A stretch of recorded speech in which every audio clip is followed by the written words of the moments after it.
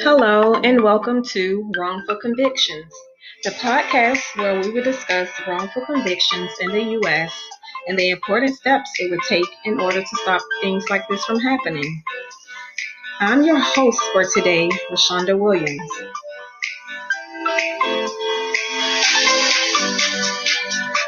Research estimates that about 1% of the U.S. prison population, or approximately 20,000 people, are falsely accused of charges.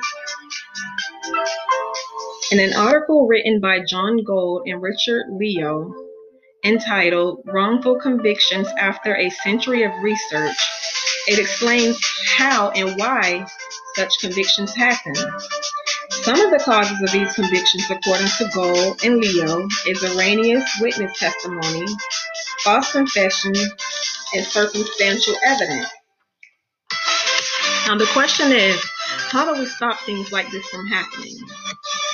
In a study done by Brandon Garrett and Peter Newfield, it was found that DNA testing for those who were convicted was the main reason they were later exonerated of those charges.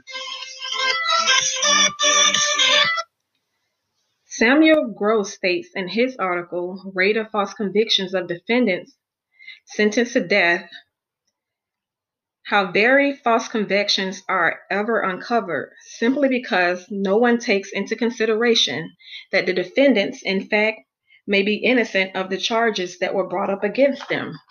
And this is not okay. So why are innocent people wrongly convicted?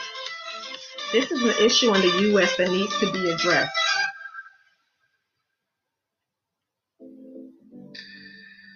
A 24-year-old woman was the victim of robbery and was raped. This crime took place in Virginia in the year 1982. The suspect who was arrested in this case was Marvin Anderson. The cops focused on Anderson simply because he was the only man that matched the description that the victim had given, a black rapist who told the victim he had a white girlfriend. The victim was asked to identify the suspect from a photo spread. When given the photo spread, Anderson was the only picture that was placed in front of the victim that was in color. And with that, the victim chose Anderson out of the photo spread.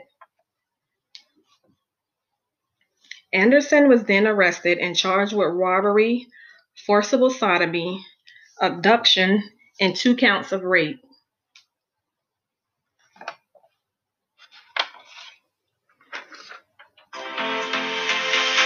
Anderson was saddled with ineffective counsel, in which there was also a conflict of interest.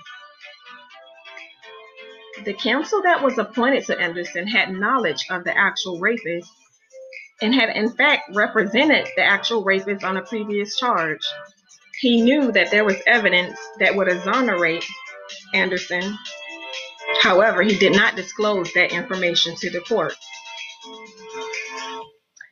At the hearing, the rapist admitted to the crime and gave details to the judge. However, the judge did not find his testimony to be truthful, and Anderson was convicted for that crime with no evidence linking him. Finally, in the year 2002, Anderson was finally exonerated of all charges due to DNA evidence exempting him from being the suspect in that case. Stephen Kruger, in his article, The Challenges Faced by the Innocent Project to Exonerate, explains the importance of having DNA testing. It helps identify the correct suspect, and it keeps innocent people from spending years in prison for crimes they do not commit. In this podcast, I would like to show the importance and tell of the importance that it is for all high-level crimes to require DNA testing.